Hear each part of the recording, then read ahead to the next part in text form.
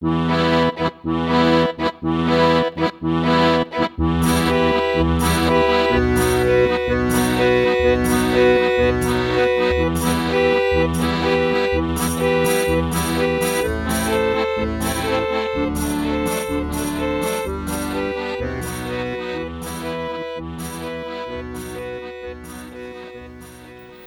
slušatelji, dobrodošli na prvi podcast Medžuslovjanske novosti.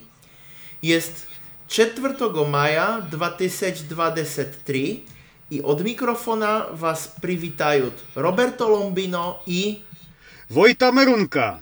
Náš podcast najdete pod imenem Medžuslovjanske novosti Interslavic News na webovej adrese internetových novostí interslavic.news i publičnom kanálu servera YouTube. Cieľ našego podcasta jest podporiť šírenie medžuslovjanského jazyka, ktorý jest rozumlivý všim sloviansko govoriacim ľuďom bez potrzebności uczenia. Melodia naszego podcasta jest i z pieśni Duszo moja i z filma Kolorowana ptica, który był pierwszym publicznie znajomym filmem, gdzie говорило się medžuslovjansky. Ďakujem, Roberto. Prošu, na ktoré témy budemo dnes govoriť? Vojto, náš prvý medžuslovjanský podcast bude na dwie témy powiązané s podporom medžuslovjanského jazyka. Prvá téma jest informacja o projektu Putovanje za pismom z Glagoljničkom za školské dětka v Čechii i Slovakii. Vtorá téma bude informacja o Medžunarodnej konferencii lingvistov i ljubiteljev jezykov v Poljskie. Prvo, ale treba jeszcze naszym slušateljam povedati, że w naszym podcastu budemo imeti gostjev. Da, imaješ pravdu, Roberto. My smo prizvali na krátku besiedu 3 vysoko cenených gostiev. Prvým gostom bude pan Mito Matija, znájemý muzikálny kompozitor iz Hrvatije. On jest autor populárneho muzičného albuma hrvatského metala, takože i máje hity na medžuslovjanskom, piesne Masovo pogrebanie i Nočná mora. Takože jest aktor i profesor v srednoj škole. Vtorým gostom bude gospođa Alla Sokolova iz ruského grada Moskva, ktorá rabotaje pri projektach kultury. Takože ona jest autorka različných rabot na tému folklora. Ona publikovala svoju tvorbu na medžuslovjanskom jazyku. Ještě naším třetím gostom bude pan Zdeněk Kučera iz češského grada Karlovy Vary, ktorý jest bywší biznesmen, nyní na penzii, jest mnogo aktívny v slovníkovej družine medžuslovjanského jazyka. Prvý gost jest gospodin Mito Matija. Pozdrav, drogi Mito. Prošu, v ktorom gradu živeš? Živem v gradu Osijeku na vzhodu Hrvatije. Toj kraj nazivaje se Slavonija. Pozdrav, dragi Mito. Prošu, kaká byla ideja do mnogo populárnej piesne Masovo pogrebanie? Istorija, odnosno pjesnje Masovo pogrebanje jest zaisto spontana. Ja jesam uvidjel, že niekto zdjelal priklad pjesnje Masovna starana i riješil zapisati kratku versiju togo priklada. To jest pjesnja iz Srbije, mnogo znana v našem kraju i v tom času to bila veliko ljubima pjesnja za mene. Ljudi mnogo navidili moj zapis i prosili me zapisati polnu versiju pjesnje. I tak načela se rabota ob najviše razumljivom prekladu tute pjesnje i rodilo se masovo pogrebanje. Cijela občina je strabotala ob tom prekladu. Zajmljivo jest, že moj zapis masovogo pogrebanja jest faktično moje prvo poslanje na Discord server. Pređe tomu ja ne som govoril medžuslovjanski, jedino čital jego. Mnogo děkuju, dragi Mito, to je interesná informacija. Děkuju tobě za tvoje priključenje do našeho podcasta i věruju, že budeš i v budućnosti priključiti se k nám i besjedovati s nami. Mnogo děkuju.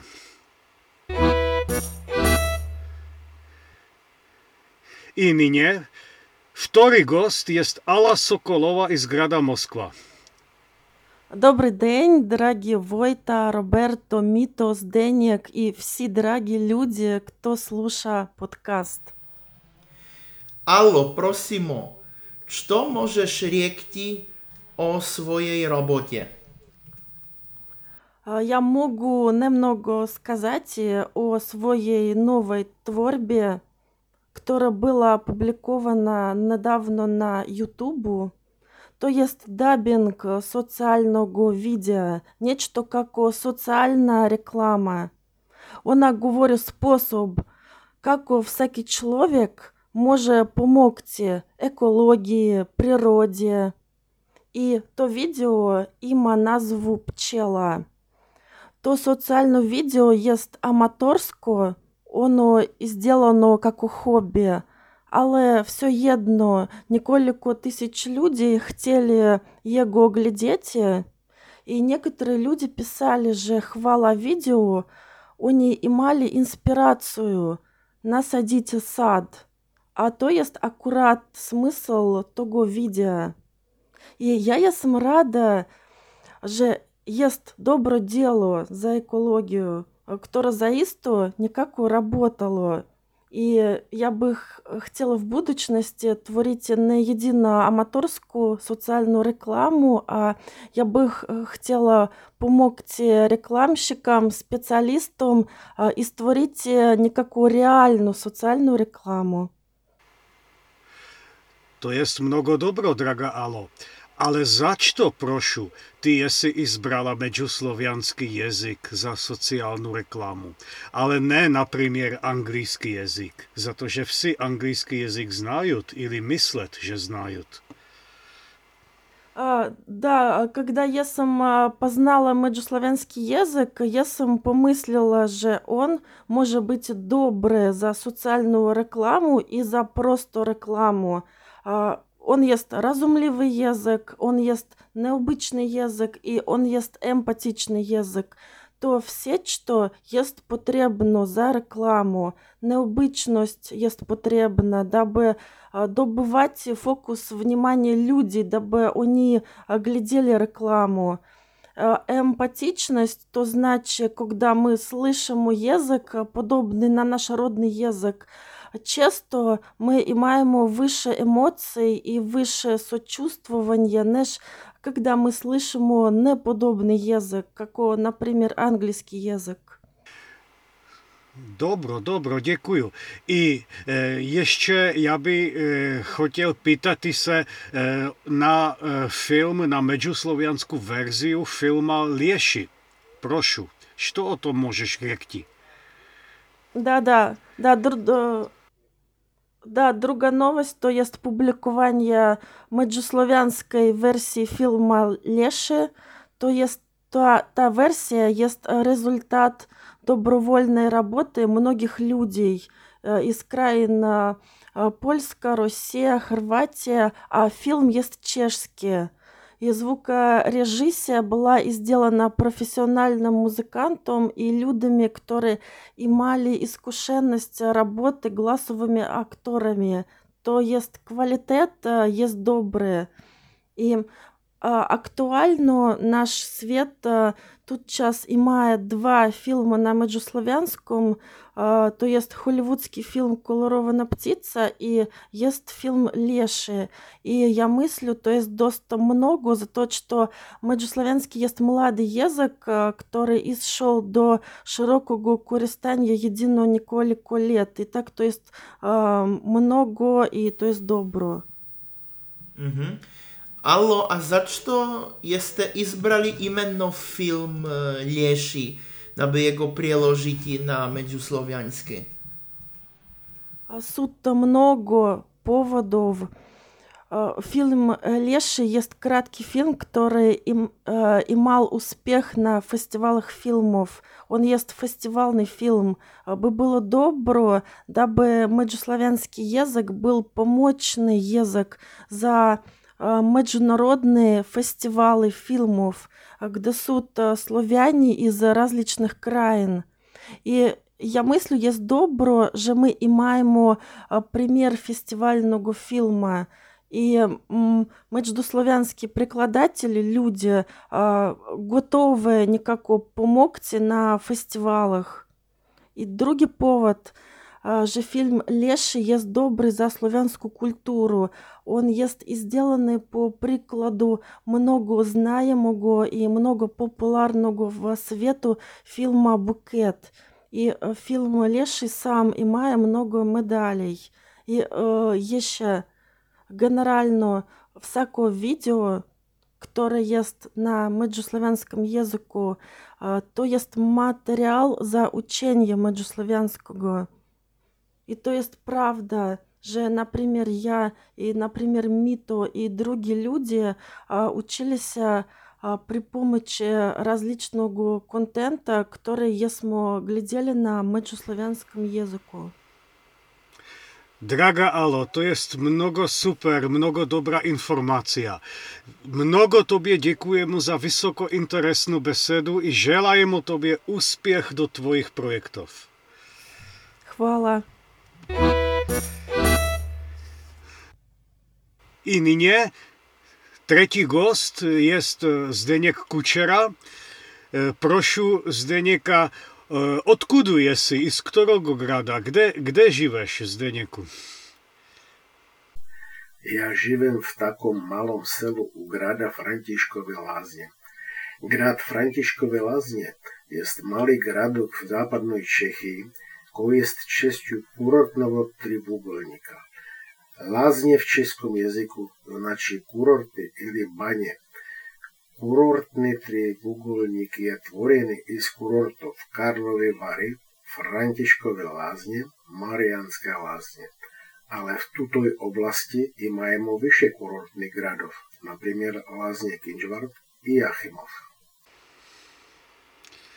Da. I kako ja dobro pamiętaju, tuta oblast byla nedávno zapisana do UNESCO kako svjetový pamětník oblasti, kde jest dlougovremená tradicia kurorta. Je li tako pravda? Da, to jest pravda. Od leta 2021 tute Lázně sú zapísané kako pamätník svjetového nasljedstva UNESCO.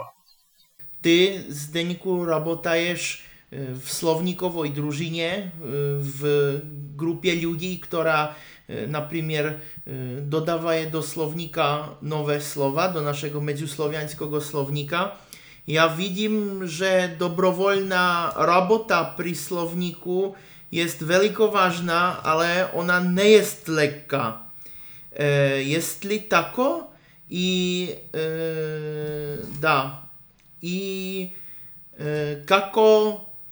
kako shraniati motivaciju, to znači kako držati motivaciju k tutoj robote.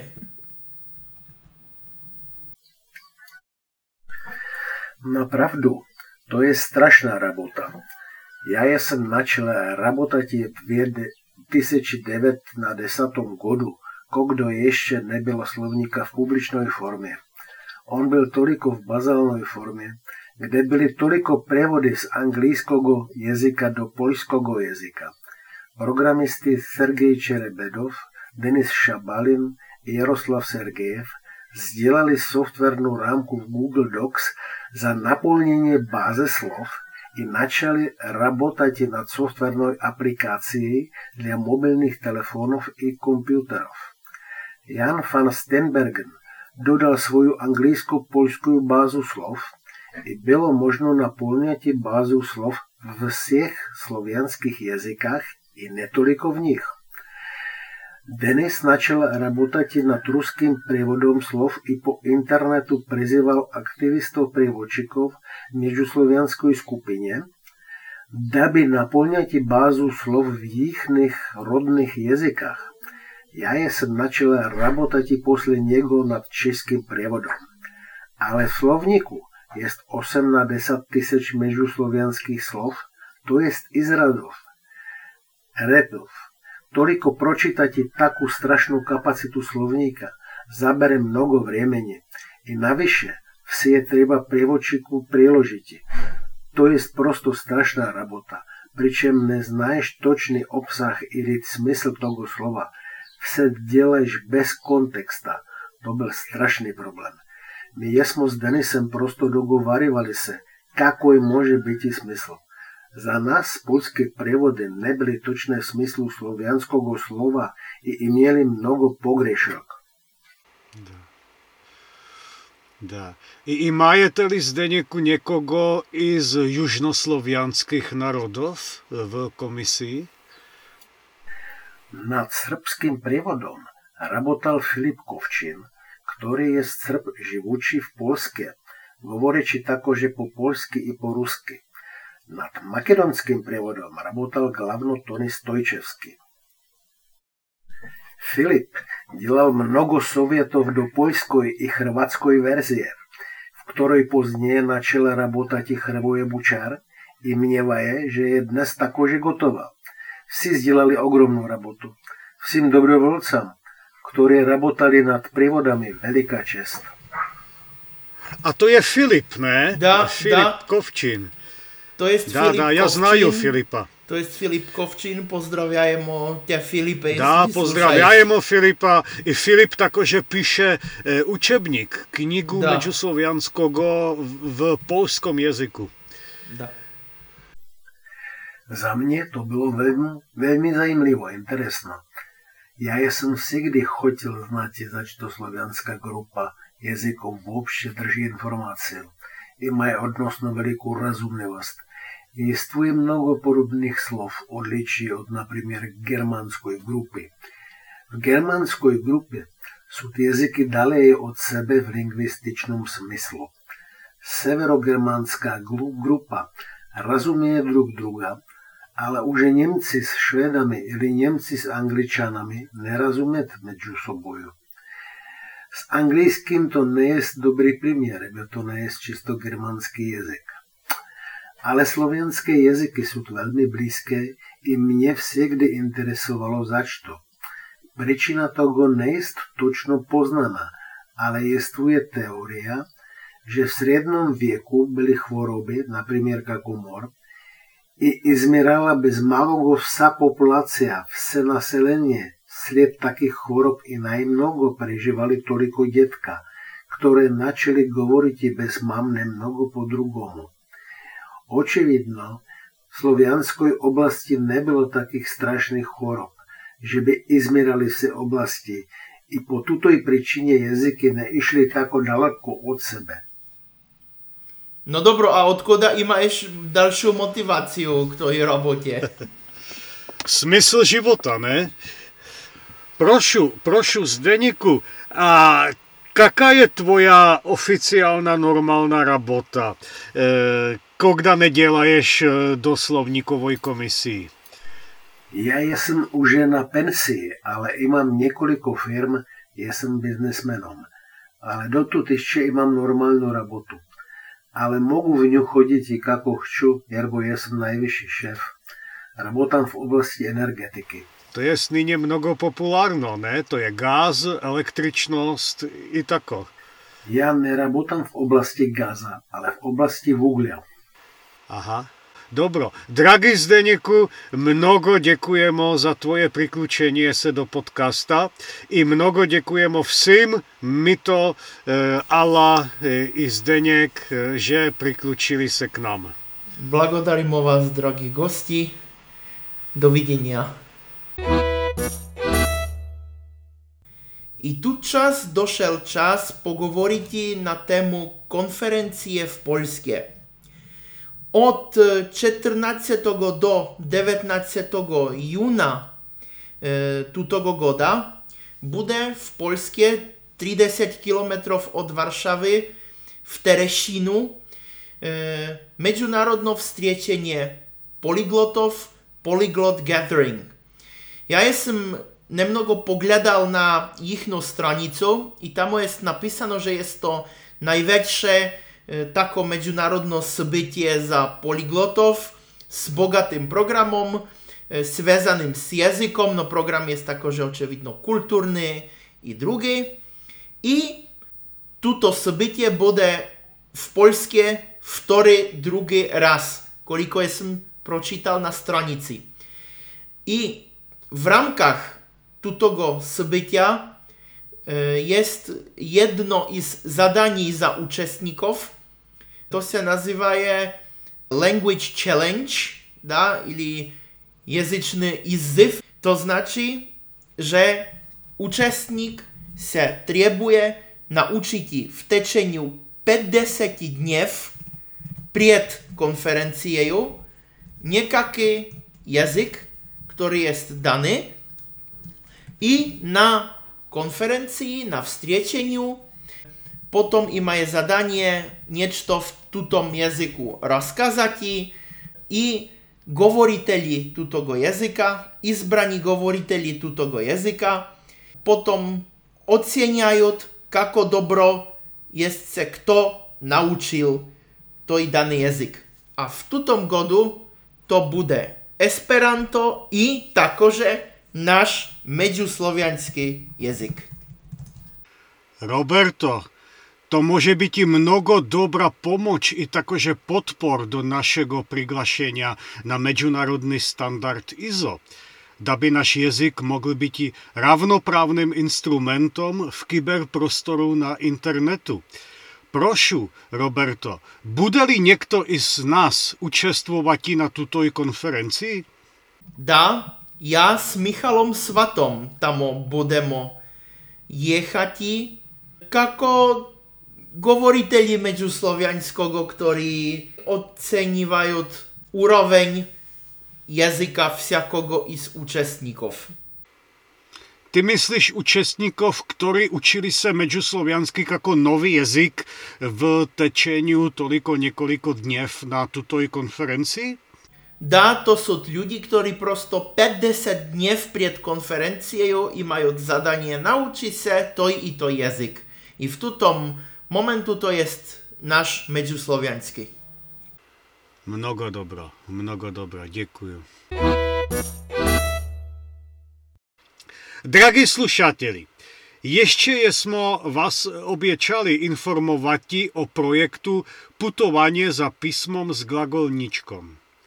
Naši podporníky i z Českého družstva Evropský kulturní put svätých Kirila i Metodia sotvorili rabotný učebník, knigu, nazvaný Putovanje za pismom s Glagoljničkom.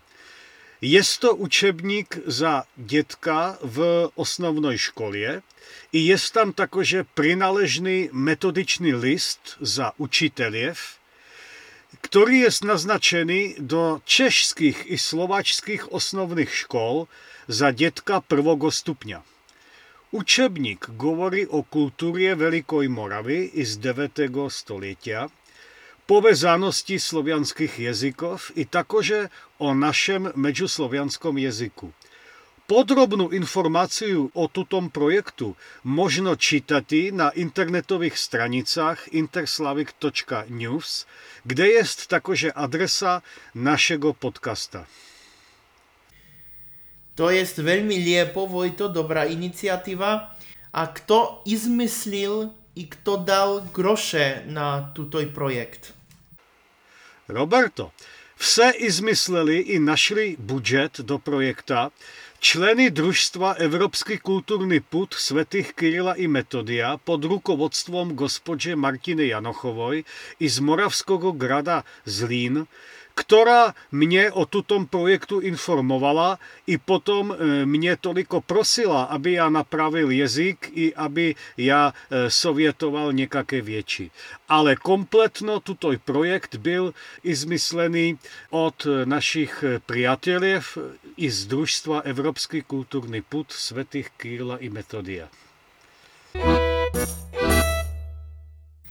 Drogi slušatelji, to jest konec naszego prvog međuslovjanskog podcasta. Prosimo vas, napišite nam do adresy redakcija@interslavic.news na kaké temy chcete besjedovati. Informujte nas o interesnych zbytiach w međuslovjanskoj občinie. Od mikrofona praščajúce Roberto Lombino i Vojta Merunka. Tešimo se do novого strečenia s vami, dragi slušatelji. do slyšania. Do slyšania.